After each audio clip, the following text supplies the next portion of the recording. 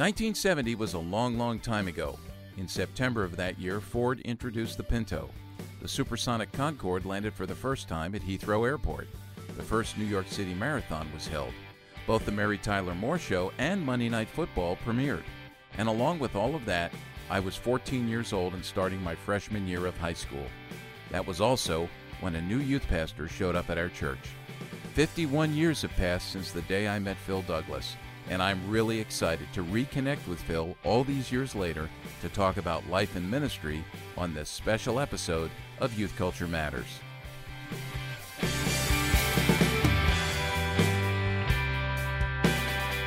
From the Center for Parent-Youth Understanding, this is Youth Culture Matters. If you're a parent, youth worker, educator, counselor, grandparent, or anyone else who cares about kids, we're glad you've joined us for this practical, informative, and hope-filled podcast. This is a place where together we talk and think Christianly about the rapidly changing world of today's children, teens, and young adults.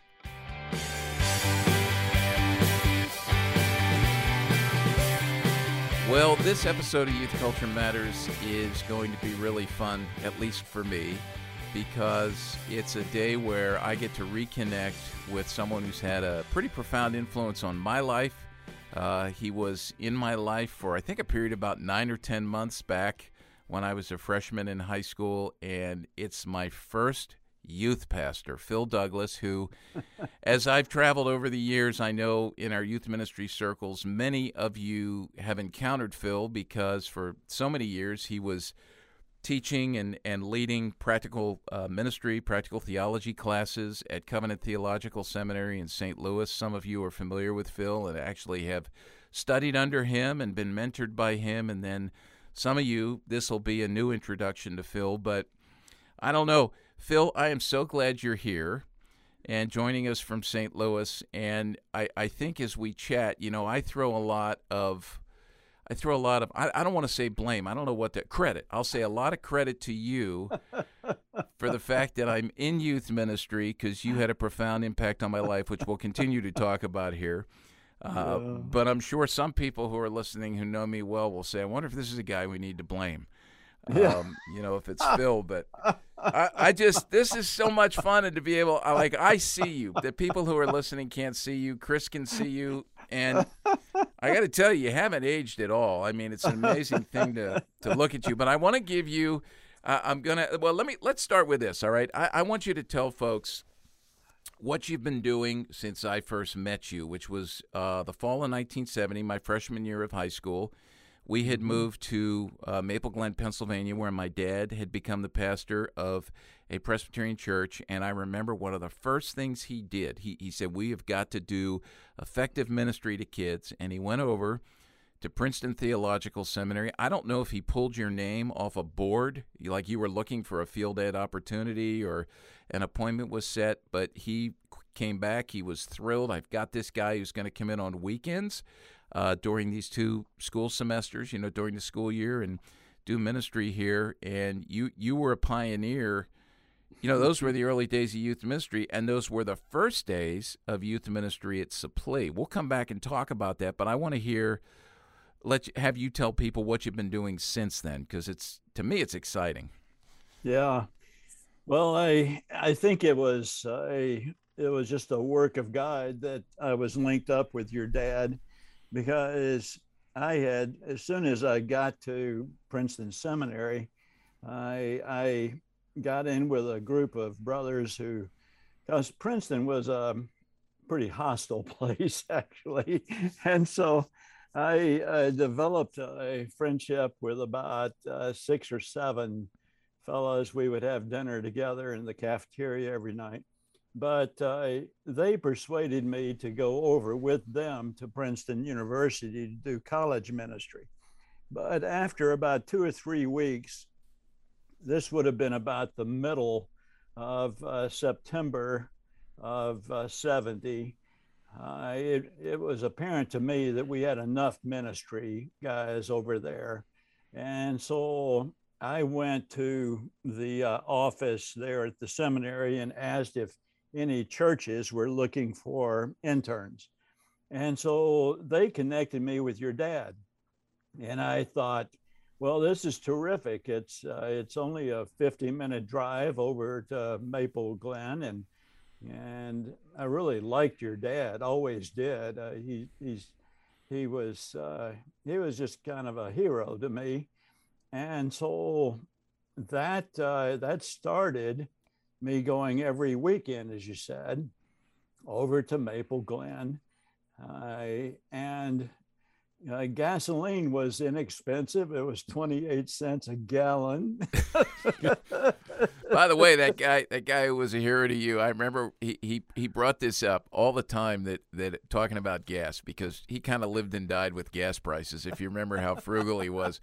And I remember he's always correcting me. He said, I remember the conversation I had with you when I said gas was going to hit $1 a gallon, and you said that would never happen. And I'm telling you, every time I go to the gas pumps now, I think about him in that conversation. One of the many, many times he was right and I was wrong. But go ahead. Oh yeah. Well, I was blessed with a 4-year-old Pontiac Firebird. I don't know if you remember that. Oh man, I was going to get to that. That was like great. Convertible, right? No, it wasn't a convertible. I thought it was a convertible. No, but yeah. So that's what I drove over to Maple Glen every weekend, and your dad had set it up with me to stay with a family in your church, and their youngest child had gone off to college, so they had an extra room, and so it worked out really well. I enjoyed the drive. So just like you said, it was every weekend. And your dad paid me $25 a weekend. He probably thought that's too much, Phil. Yeah, knowing him, yeah, he was generous. I know, it's true. But it worked out okay when you're talking about gasoline at 28 cents a gallon. $25 went a long way. Yeah, this of course was 50 years ago. So. Yeah. That's the way it was. But I've always thought it was providential that I got linked with your dad, because I always liked him a lot, and a fine preacher, just a fine godly man. And I enjoyed the way that he related to your mom and to you and your two brothers. So that meant a lot to me. So, I've got to tell you this story. Oh boy, here we go. Yeah. I was trying to save as much money as I could, so I'd always cut my own hair. And I sort of remember this. Yeah. And so I had this sort of razor type thing. And so I did okay cutting the top of my head and the sides, but I couldn't see the back of my head. So I ended up shaving this huge swath that where I was pretty much bald in the back of my head. And so I made the trip over to Maple Glen, walked into your house there, and your dad took one look at me and just burst out in uproarious laughter. And I didn't know what he was laughing about until he took me to the mirror and showed me what I had done. And so happily, your dad was an experienced barber. He always... That's questionable. That's questionable. We'll talk about that. But he always cut your hair and your brothers. And torture. And so, yeah.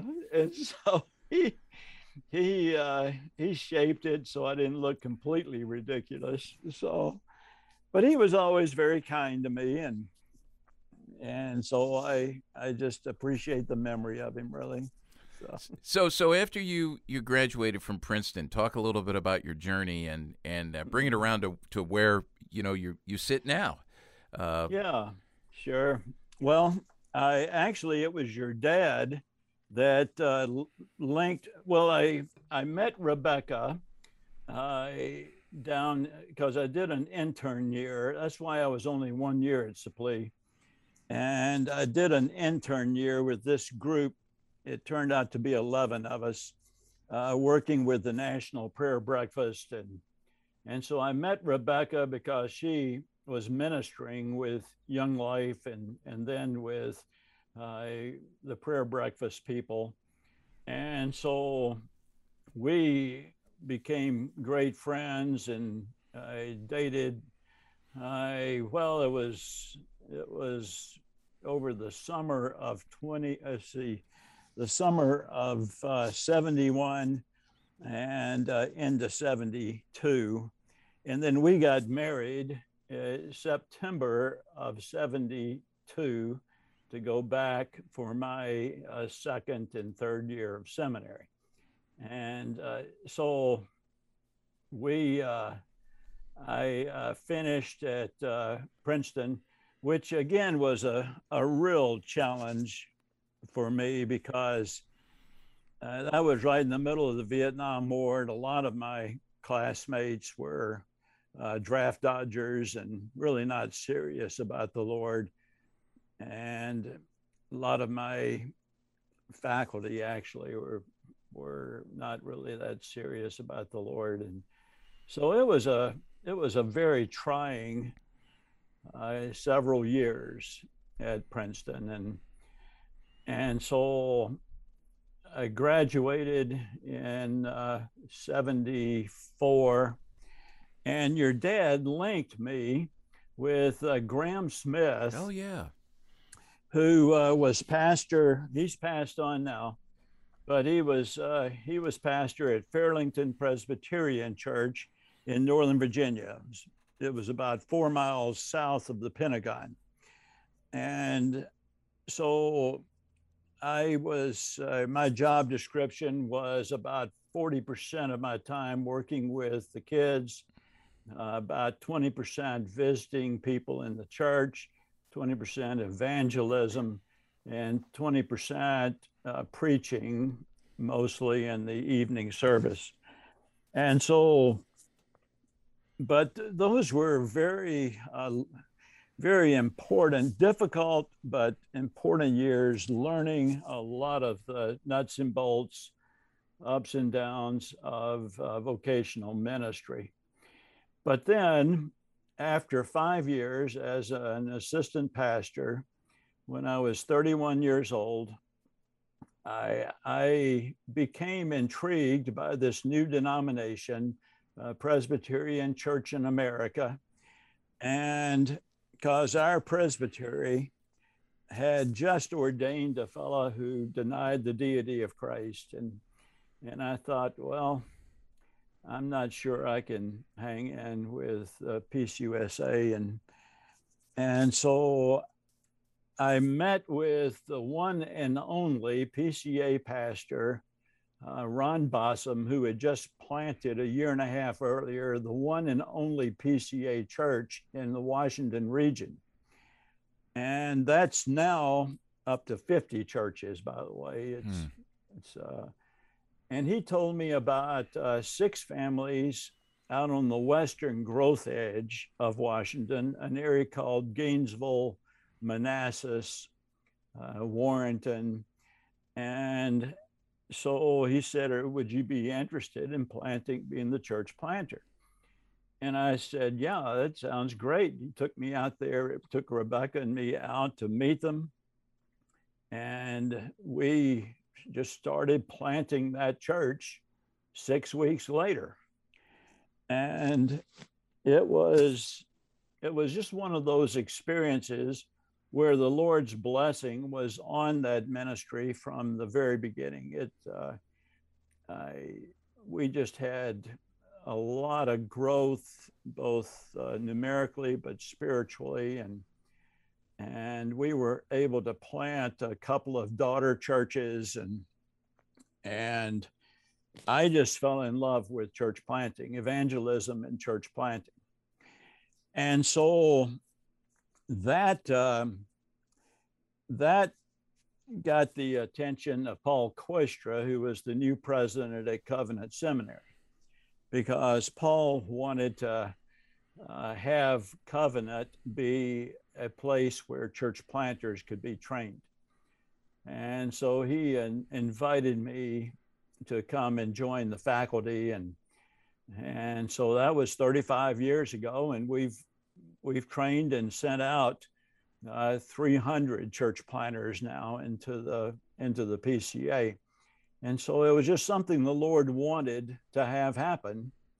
And so he worked in Paul Questra's heart and my heart and my wife's heart, and because she has been a terrific mentor to student wives all through the years. And so, but then when I turned 70, which was 3 years ago, I moved to emeritus status here at the seminary and became the director of church planting for Missouri Presbytery.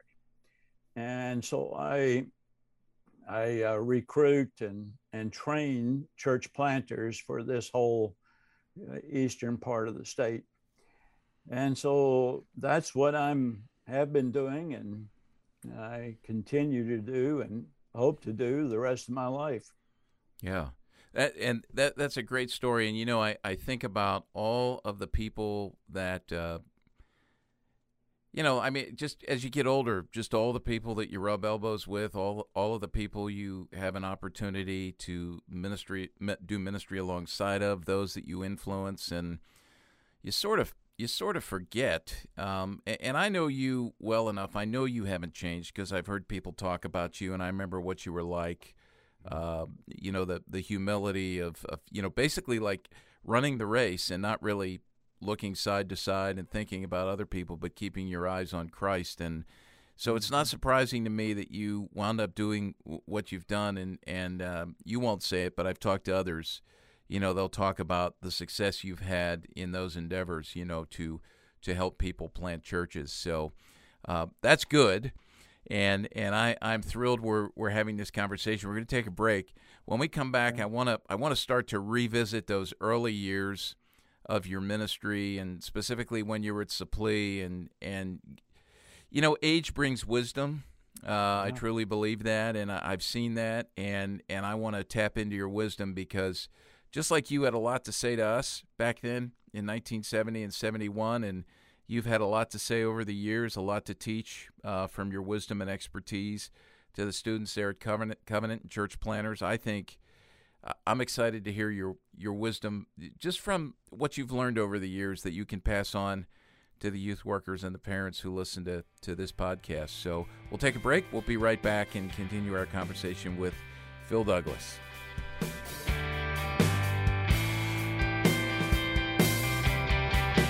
Tens of thousands of kids have been trained by their parents and youth workers to think Christianly about music and media with our How to Use Your Head to Guard Your Heart 3D Guide to Making Wise Media Choices. This easy-to-use teaching tool needs to be in your youth ministry toolbox if you desire to teach your students to integrate their faith into all of life. Jesus calls us to follow him, and that includes following him into the 6 to 9 hours a day of screen time that shape and mold the beliefs and behaviors of our kids. To learn more about our 3D Media Evaluation Guide and to order a copy for every member of your youth group, go to our website at cpyu.org. Teach your kids to engage with media to the glory of God.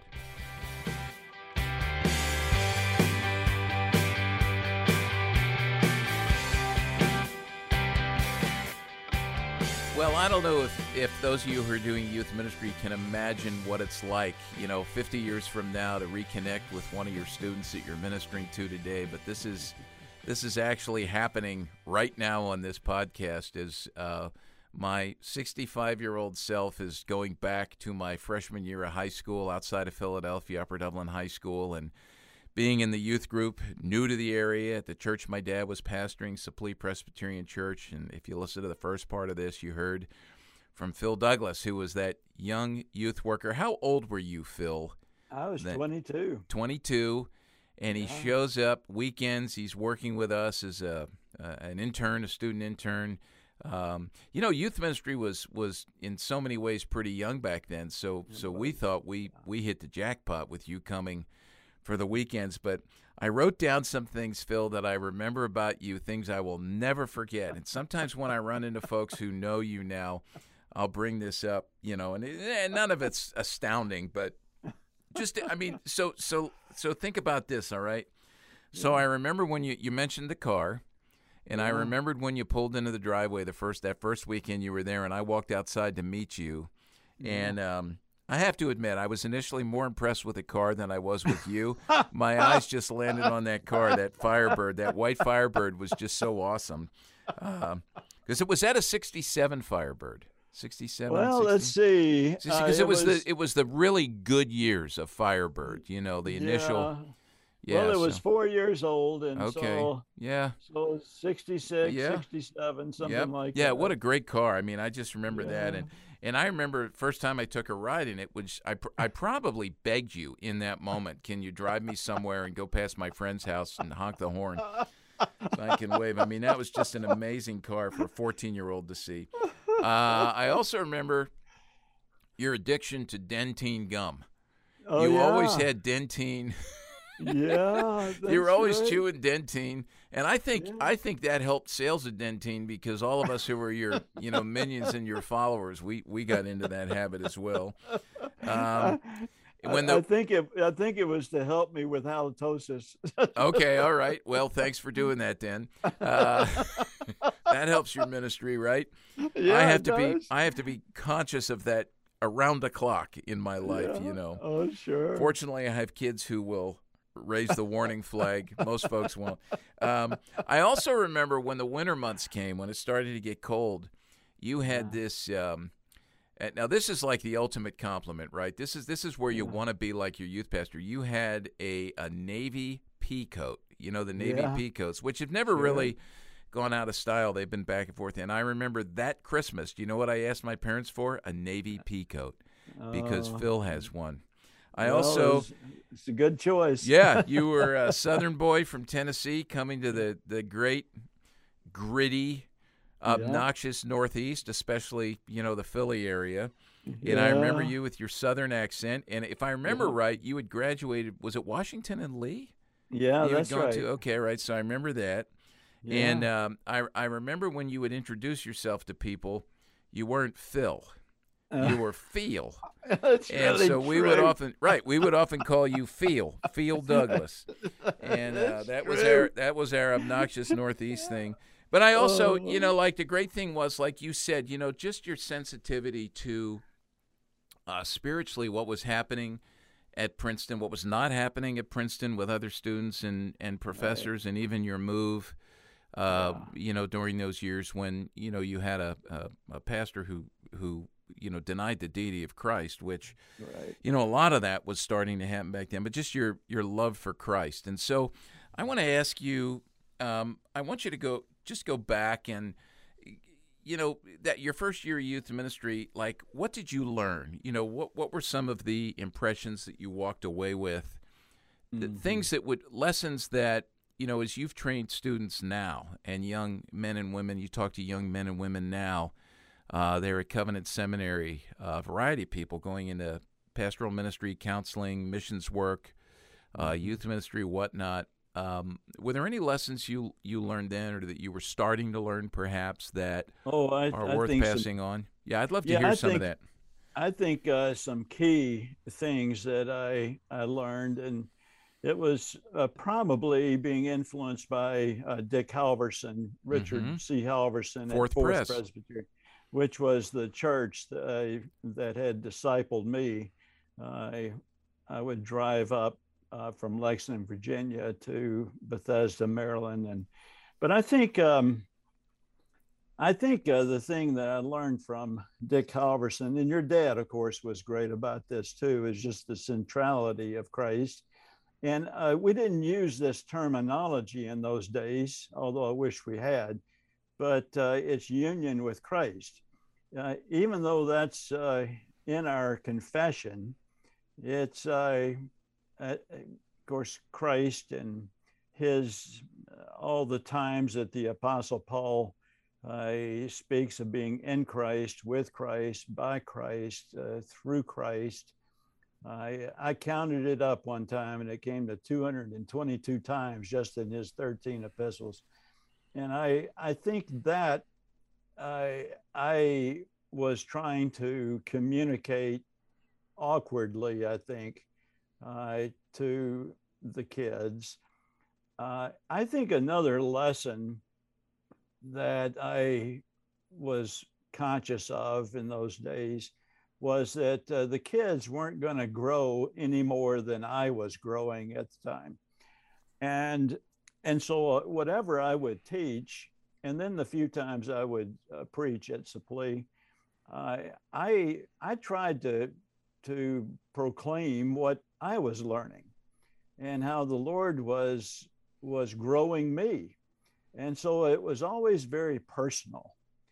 I never cared too much for just abstract theology and teaching.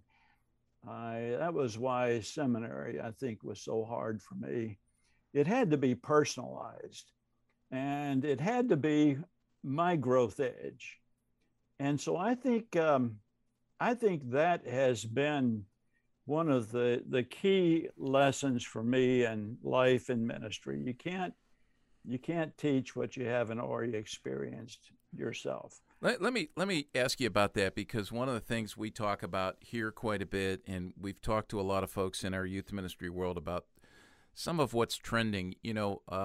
Education, the value of education among a large number of folks in ministry has diminished. Yeah. Seminary education and otherwise. One of our board members here, who's a youth pastor, posted on one of the Facebook forums just the other day, shared an article that had come out about the importance of seminary education. I think Cameron Cole, one of our friends at Rooted, had written it about I think it was 3 reasons why seminary education is important for a youth worker. And, our friend who posted it got so much pushback, so. And what I've seen is, so there's been sort of a decline in the value of education, both formal and I would even say self-education in terms of reading. This is not with everybody, but it's just sort of the way the wind's blowing, I think. Yeah. And then there's more of a leaning into, to equip yourself for youth ministry, leaning into forms and structures. To be blunt, rather than the scriptures. And right. Trusting, your, how you're curating your ministry, even your things like your youth room and, who you are as an individual, like appearance-wise, to draw kids leaning into that and less. And I think a lot of youth workers now are. Here's what I'm getting to. A lot of youth workers now are spending so much time on those things that they don't have time to do what you say you were doing. And that was cultivating your own faith and teaching us and right. the other students you worked with after that, teaching us out of that, which, that's your knowledge, that's your passion, that's your growth. And so what so many are doing now is taking the purchasing, and this is an issue for pastors, right? They're not preaching their own material. They're buying sermons. Right. And I think that I'm sure God can use that, but for me, I want to hear someone teach me out of their experience, their knowledge, their passion, their wisdom. I don't, I don't want to sit and listen to you regurgitate someone else's stuff, and because there's so much that's gone, as a result of that. And we've talked about that here on this podcast before, the importance of nurturing your own soul and teaching out of your passions. Right. How have you, have you seen that in the larger, I know at Covenant, that's not an issue, because I know Covenant and I know how you're training people there, but, have you seen that? Have you spoken to that? Can you respond to that? Well, I think one of the great blessings in my life has been Covenant Seminary, because I've been able to see up close and personal what a really good seminary is. And so I couldn't help but compare it to my seminary experience as a student, because and I've also seen the transformation in this really good seminary that I'm looking at outside my window here. In terms of the faculty that we've brought on, and how 35 years ago it was not personalized. It was very it was just dealing with the intellect, which is important, of course, but to see this ministry here transformed by mostly through three really good presidents we've had in a row, and Mark Dalby, your friend, is the third. And now we've got one of our graduates who has come, and he's very much in the mold of what we're talking about. It's all personalized, and so teaching and preaching out of what the Lord is doing to grow us. So I'm a big fan of seminary. I've stuck around here for 35 years, so you would think I am. And so I am sorry that what you said, of course, is true, especially youth workers just don't see the value. Yeah. Let me shift gears here a little bit and go back to your 9 to 10 months with us at Supplee. There came a day when you left. Yeah. And I remember that. It was very sad. It was sad for us because you were highly relational. You spent time with us. You came in Saturday afternoon. You were with us Saturday nights. And then you were with us all day Sunday. You would head back over across state lines to New Jersey on Sunday evening after we had youth group. When you left, did you feel like you had accomplished anything? As you thought about your 9 months there, talk a bit about that, because I know a little bit about that, what was going on in your mind, but I'd love to hear you talk about that, and let's unpack that just a little bit. Yeah, no, I chalked up those 9 months to failure on my part. I really could not see, I really could not see spiritual growth in the students. And there were, my memory is there were about 10 students during that 9 months. And then you were a ninth grader. And so you were pretty shy, as most ninth graders are, hanging out with 11th and 12th graders. And so I just felt like the year had been pretty much a failure. But I think part of that was the Lord growing me, because I came from such a works righteousness background in the little town in West Tennessee that I grew up in, that unless I was raised to see and believe that unless you could see progress, then you were failing. And so that was an important experience for me at Supplee, and seeing that that's really not the case. It's the Lord is always at work. In fact, I went on your website, and you had a great quote, and I forget who it was by now, but it was. Let's see if I can recall that one. You can only see clearly backwards, not forwards. Yes, it's like God's providence, right? Yeah, it was John Flavel, and he said that God's providence is like reading Hebrew. Yeah. Right? You have to read it backwards. I thought that was, that is just, when you're going through it and you're looking out the windshield at what you're in the midst of and is happening. I always felt this about my life. Yeah. You're going, what in the world? Especially difficult times. And I'm sure that was difficult for you back then. We weren't the easiest bunch of hoodlums back there, those suburban Philly kids. And, but then you look in the rearview mirror, right? And, I've had the chance to do that. I'm old enough to do that now. And Sure. And by the way, the rearview mirror reminds you of things that you never should ever have done and you don't want to do again. But it also shows you how God, has worked even through those things. And so when I remember back, I think your memory has failed you. There were more than 10 because I can start Okay. naming people, and it was Okay. a growing group. Yeah. And I remember, so maybe there were 20 to 25 who would meet, and Okay. so I think about some of the folks who were in that group who I've stayed in touch with, who were heavily influenced by you, who have also gone into full-time ministry. Now that's Wow. not the mark of a successful Sure. youth pastor. Sure. But there are people who are not in youth ministry who are living their faith with their children and their grandchildren. And, someone once said sound travels slowly, which you tell a kid when they're 15, they don't hear till they're 25. That's a good family rule, right? And I think it's the same for youth ministry. And, so Phil, I remember my dad telling me after you left that I believe you were in tears, if I'm Yeah. not mistaken. And Yeah. you let him know that this was, from your perspective, an absolute utter failure.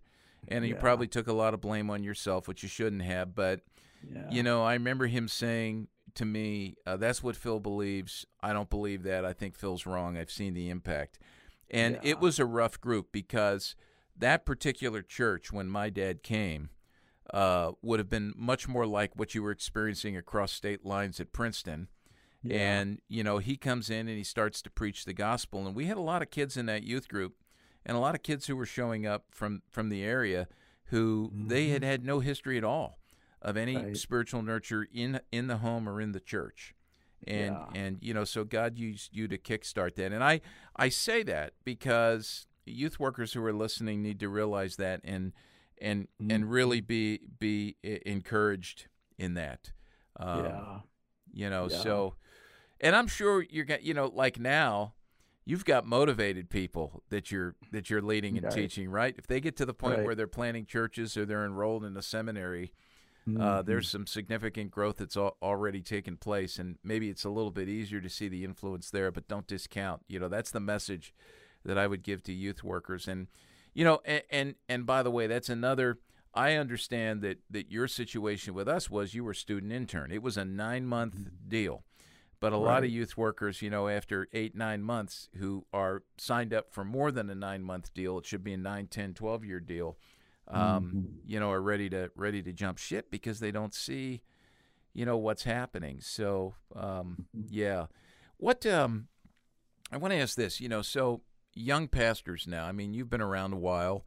What's some of the what are some of the nuggets of advice that you give to young pastors and young youth workers? I mean, this would be the same thing. Yeah. Yeah. I think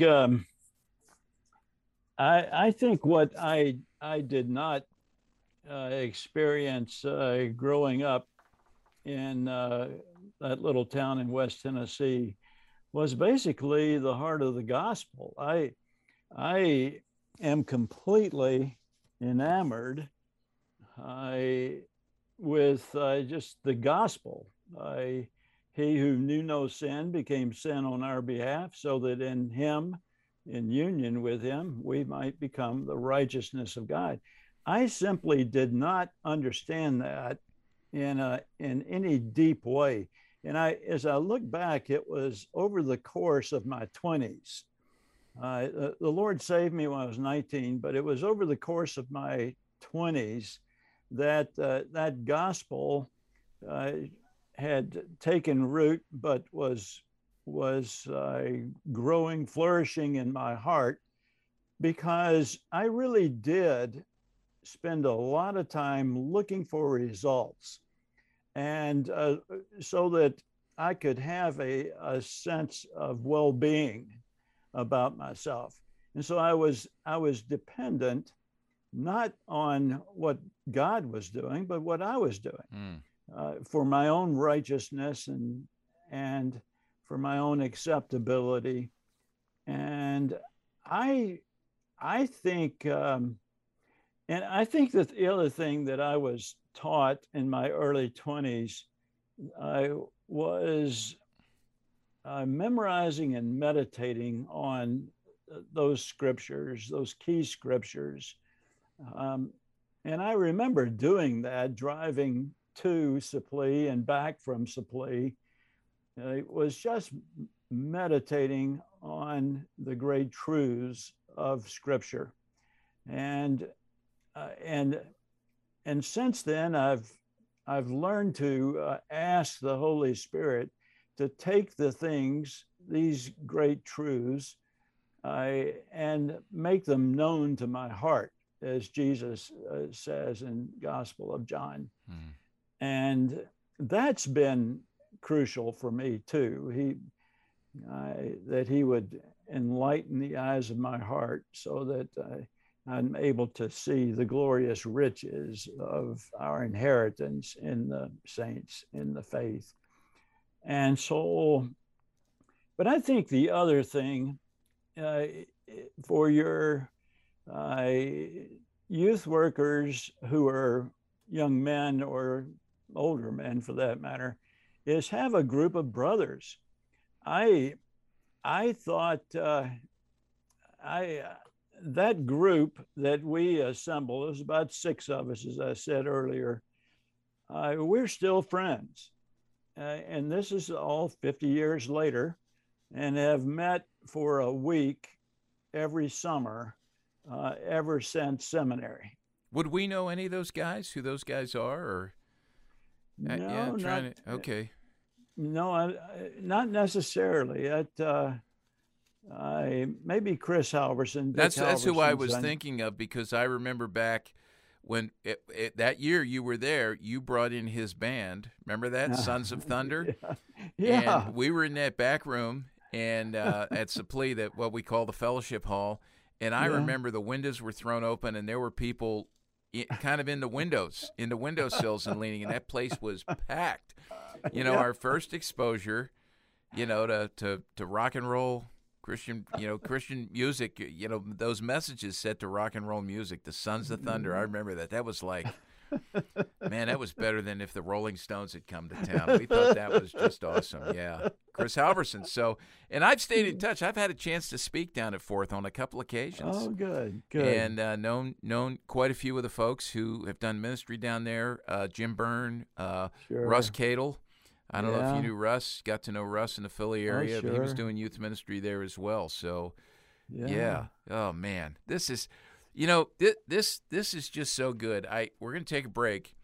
Before we take the break, I'm gonna ask Chris. You're sitting there. Do you have anything to ask Phil? I mean, because I know you look at me and you wonder what must he have been like. I don't know if your questions relate to that, but. Just remember, Phil, remember the word cool with whatever you answer. Oh, yeah. I mean, I have a million questions I could ask Phil. But Only one short one. If I had to ask one. All right. Well, all right. I just have to are there any embarrassing stories you have from that have to do with Walt, of course, as a ninth grader? Well, one of the it's not particularly embarrassing, but again, I remember him as a ninth grader, and ninth graders just don't say very much. And so as I have followed Walt through the years, I have been so encouraged and impressed with the way that the Lord has used Walt all through these years. It's a miracle. Yeah. Well, of course it is. It's always supernatural. I mean, that's certainly true. And looking back over our lives, but I think that was a thing. He and again, this is normal for a ninth grader. He just wouldn't say all that much. Well, as somebody, my wife would not believe this. This would, yeah. As somebody who edits the audio of Walt speaking, I would really, really like for him to go back to that. I've grown out of it. I've grown up. You know what he's saying to you, Chris? He's saying I was a good listener. That's what I'm hearing right now. Phil's saying I was a great listener. So there you take go. a lesson. Yeah. I've become a master at twisting people's words, and there's a great example of it. Hey, let's take a break. We'll come back, finish up with Phil. What a great conversation. I just can't, I almost have chills. This is so great seeing him and talking to him and hearing him laugh. we'll be back and chat with my first youth pastor.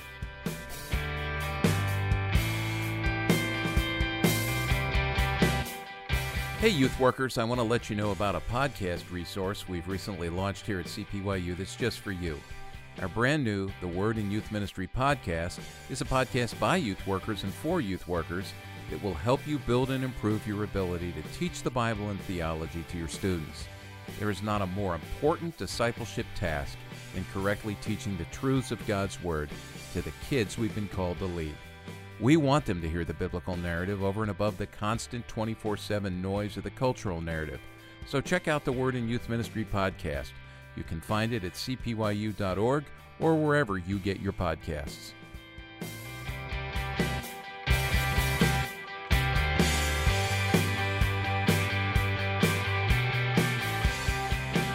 Well, as we turn the corner and finish up this conversation with my friend and influencer and mentor and youth pastor, Phil Douglas, which, by the way, Phil, you know, your words just didn't last for 9 months. I truly mean this. They've echoed, you know, for years. One of the reasons why I jumped into this world of youth ministry was, you know, I saw what you did. Now, my dad used to say to me, you just wanted to get paid to play.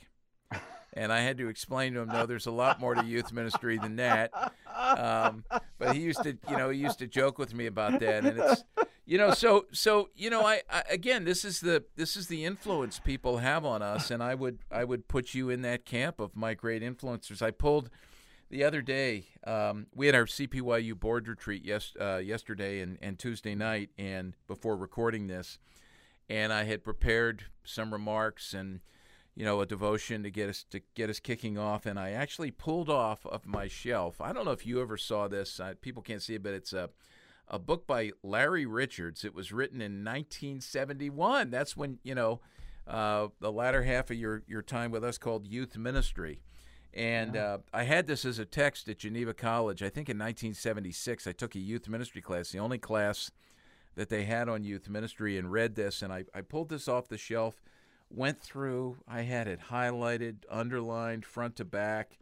And the thing I remember about this was he was hitting home, of course, as you have, the centrality of the gospel and, you know, knowing the culture, you know, knowing God's word. But the one phrase that comes back over and over to me is people, not programs. People, not programs. And I remember, you know, that was the essence of your ministry with us. Of course, we didn't have any money or space for programs back then. We were just people gathering together, so we were kind of forced into that. I sometimes wonder if the great blessing of technology and all the finances and the, you know, the capital, you know, that we have to that we curate, you know, to create youth ministry space and programs might not be counterproductive because we get so wrapped up in that. But that people, not programs, that really hit me. By the way, I was thinking when you talked about your drives to and from Supply and Scripture, correct me if I'm wrong, when you said that, I think I remember seeing somewhere in your car little Scripture cards, little Scripture memory cards, like Navigators maybe, or... Yeah, no, I would type them out myself. Yeah, and I would tape them to the console of my Firebird. Okay, so that was like the early. So that was a big deal. Still is to me. Yeah, I just memorizing and meditating. Yeah. That has continued to transform my life and spending. I start every morning listening to different podcasts. I'm really into Tim Keller these days, and who is a friend from way back. But I think the other thing I spend a lot of time doing is trying to discern what are the deficits in my life and in ministry. Where are the idolatries in my life? And then I spend the first part of every morning looking up on my Logos software what all the passages that have to do with that particular idol. And well, for instance, I've been going through the 9 fruit of the Spirit. And so I just type in joy of the Lord in us, because that's always been a deficit in my life. The love of the Lord for us, and his patience towards us. And so rather than focusing on how much joy do I have, it's more how much joy does the Lord have in me and in us. And so I've got a lot of passages on that I ponder and go back to continually. And that's, I think for me, that's been at the core of a spiritual resiliency that has sustained me and strengthened me through all the ups and downs of life and ministry. Yeah. Well, that's sort of a good launch point for me to ask this last question, because you've shared with us, one of your habits, and I truly believe. I mean, we learn this. Science shows this now, which is great. Common sense should convince us that our habits form us, or our habits deform us. Our habits shape us, or our habits misshape us. The habits we choose, the habits we don't choose. All of that. What would you've mentored so many over the years, and again, I count it a blessing to have to be sort of in the front of that line, right? So I can think back to that. Right. What would be? Let's just say you've got a captive audience now of not just youth workers, some younger youth workers. There's parents listening as well, and there's pastors who listen into this podcast. Give us, beyond what you just shared, which is very practical, maybe a couple more, some must-do personal habits that we should not be compromising on. Yeah. Well, when you talk about personal habits, I do think in practical terms, I think what is very precious to me is that my wife and I, Rebecca, will be married 50 years this next year. And starting every morning off, just having a good chat with her and talking about whatever she wants to talk about. I don't really talk that much. I just listen, which is it's not hard for me to do because I like her an awful lot. And so, but that's important for me, but it's also really important for her. And so again, after almost 50 years, I just love her and appreciate her more than ever before, and that continues to grow. So I think that's a very important habit. And I find also that if we don't do that first thing in the morning, it doesn't get done. I'm not one of those guys that, and we do, last thing we do at night is pray together. But if the really important things, if we don't start the day with them and devotions and chatting with Rebecca, then just all the challenges, responsibilities of the day crowd in, and we just never get it done. So that's a habit that we have had over the years. Oh, that's awesome. And for those who are married who are listening, I think it's always been this way, but it seems like this season of ministry, the last few years, we've seen more high-profile, marriages end. I know early on in my dealings with many of the first youth ministry pioneers, as I've gotten to know them and talk to them, many of them would say one of their greatest regrets is that they spent way too much time in ministry and not enough time cultivating their marriage, and that led to a lot of brokenness from many of them, and just destruction, very destructive things that happened. And we hear about some of those high-profile stories. And I tell youth workers all the time, boy, you're just one bad decision away. It's really true. We know that in ministry, and it doesn't matter who we are. So that's good. Anything else you'd say? I mean, let me ask you this. Let me end with this. What would you said 73 now? Would your 73-year-old self, if we could rewind the clock here and we were in a room together and you were 22 and I was 14, and I was saying absolutely nothing, as you've said that I did. That's actually, you're teaching me a little bit more today, because I don't remember being, I get it. I remember being just like deer in headlights with all those older folks, and being new to that community. But what would you say to what would your 73-year-old self say to your 22-year-old self? Yeah. It's a great way to end. Yeah, it is. Well, again, I was raised in such a works righteousness culture in West Tennessee that has created a lot of anxiety, just countless times for me over the course of my life and ministry. And I think I would talk to myself about, well, again, the gospel and my acceptances in Christ.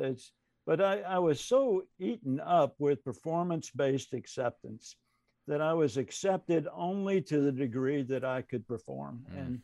And of course, that's just, that's so anti-gospel. And I remember reading in a commentary, James Boyce, on John, what he had to say in John 17, Jesus' high priestly prayer, that that God loves and accepts us to the same degree and just as much as he loves and accepts Jesus, his own son.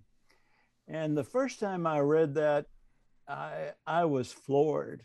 It was all I could think about for, I think, about 3 or 4 days. I was just stunned that, and of course that gets us back into the great truth of union with Christ. But I think that's what I would have said to myself. But of course, I didn't know that. Right. As a 22-year-old. But that's what I would have focused myself on. That's awesome. And I'm just going to, as we finish up, I want to say something, because I've heard just what you just said, and then some of the things we were talking about earlier. In our youth ministry world, and this really is a challenge to youth workers. Phil's talked about being gospel-centered. And I fear that much of our teaching, even from the youngest ages in Sunday school and such, and a lot of the curriculum we use, and we really have to learn to be discerning on this. It's well-intentioned. It engages with the Bible, and we think that it's really, really good because there's a lot of Bible stories, but it's more human-centered and moralistically based, moral lessons.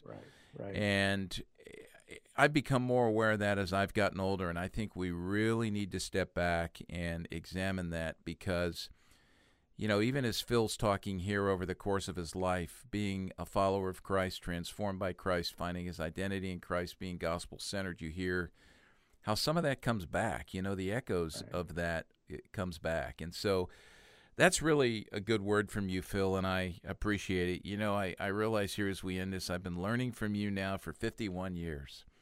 And today I had a chance to sit at your feet again, and I'm thrilled that we were able to invite others in to do the same. So, man, God bless you. Thanks to you for all you've done in so many lives. Again, I mean, I'd love to talk to you sometime about, as your boat sailed on, some of what you left in the wake by the grace of God. That's been really beautiful, and I can speak to it from my life, and I know for some others as well. So, yeah, thank you. This is great. Well, this has been great. Thank you. This has been a lot of fun. Good. A lot of good reminiscing. Yeah. Well, and man, I wish my dad was here to hear this. Yeah. But I think he knows. He knows. Sure. He knew all this, and Sure. just it's not surprising to hear about the influence that he had as well. That warms really my cool. heart Yeah. quite a bit. So, well, thanks, Phil. Blessings Okay. on you as your ministry continues, and I'll remind everybody who's listening. Everything that Phil mentioned, he talked about Tim Keller's podcast and James Boyce's commentaries. I'm going through his my daughter and son-in-law gave me his 4-volume set on Romans, which is just phenomenal.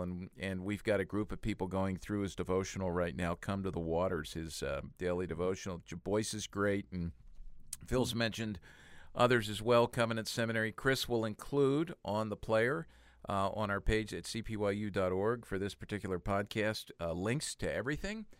And we'll even I'm going to look for that picture I have of you and me in the front yard. If we can find that, we'll put it up there. It's somewhere. I can see it right here.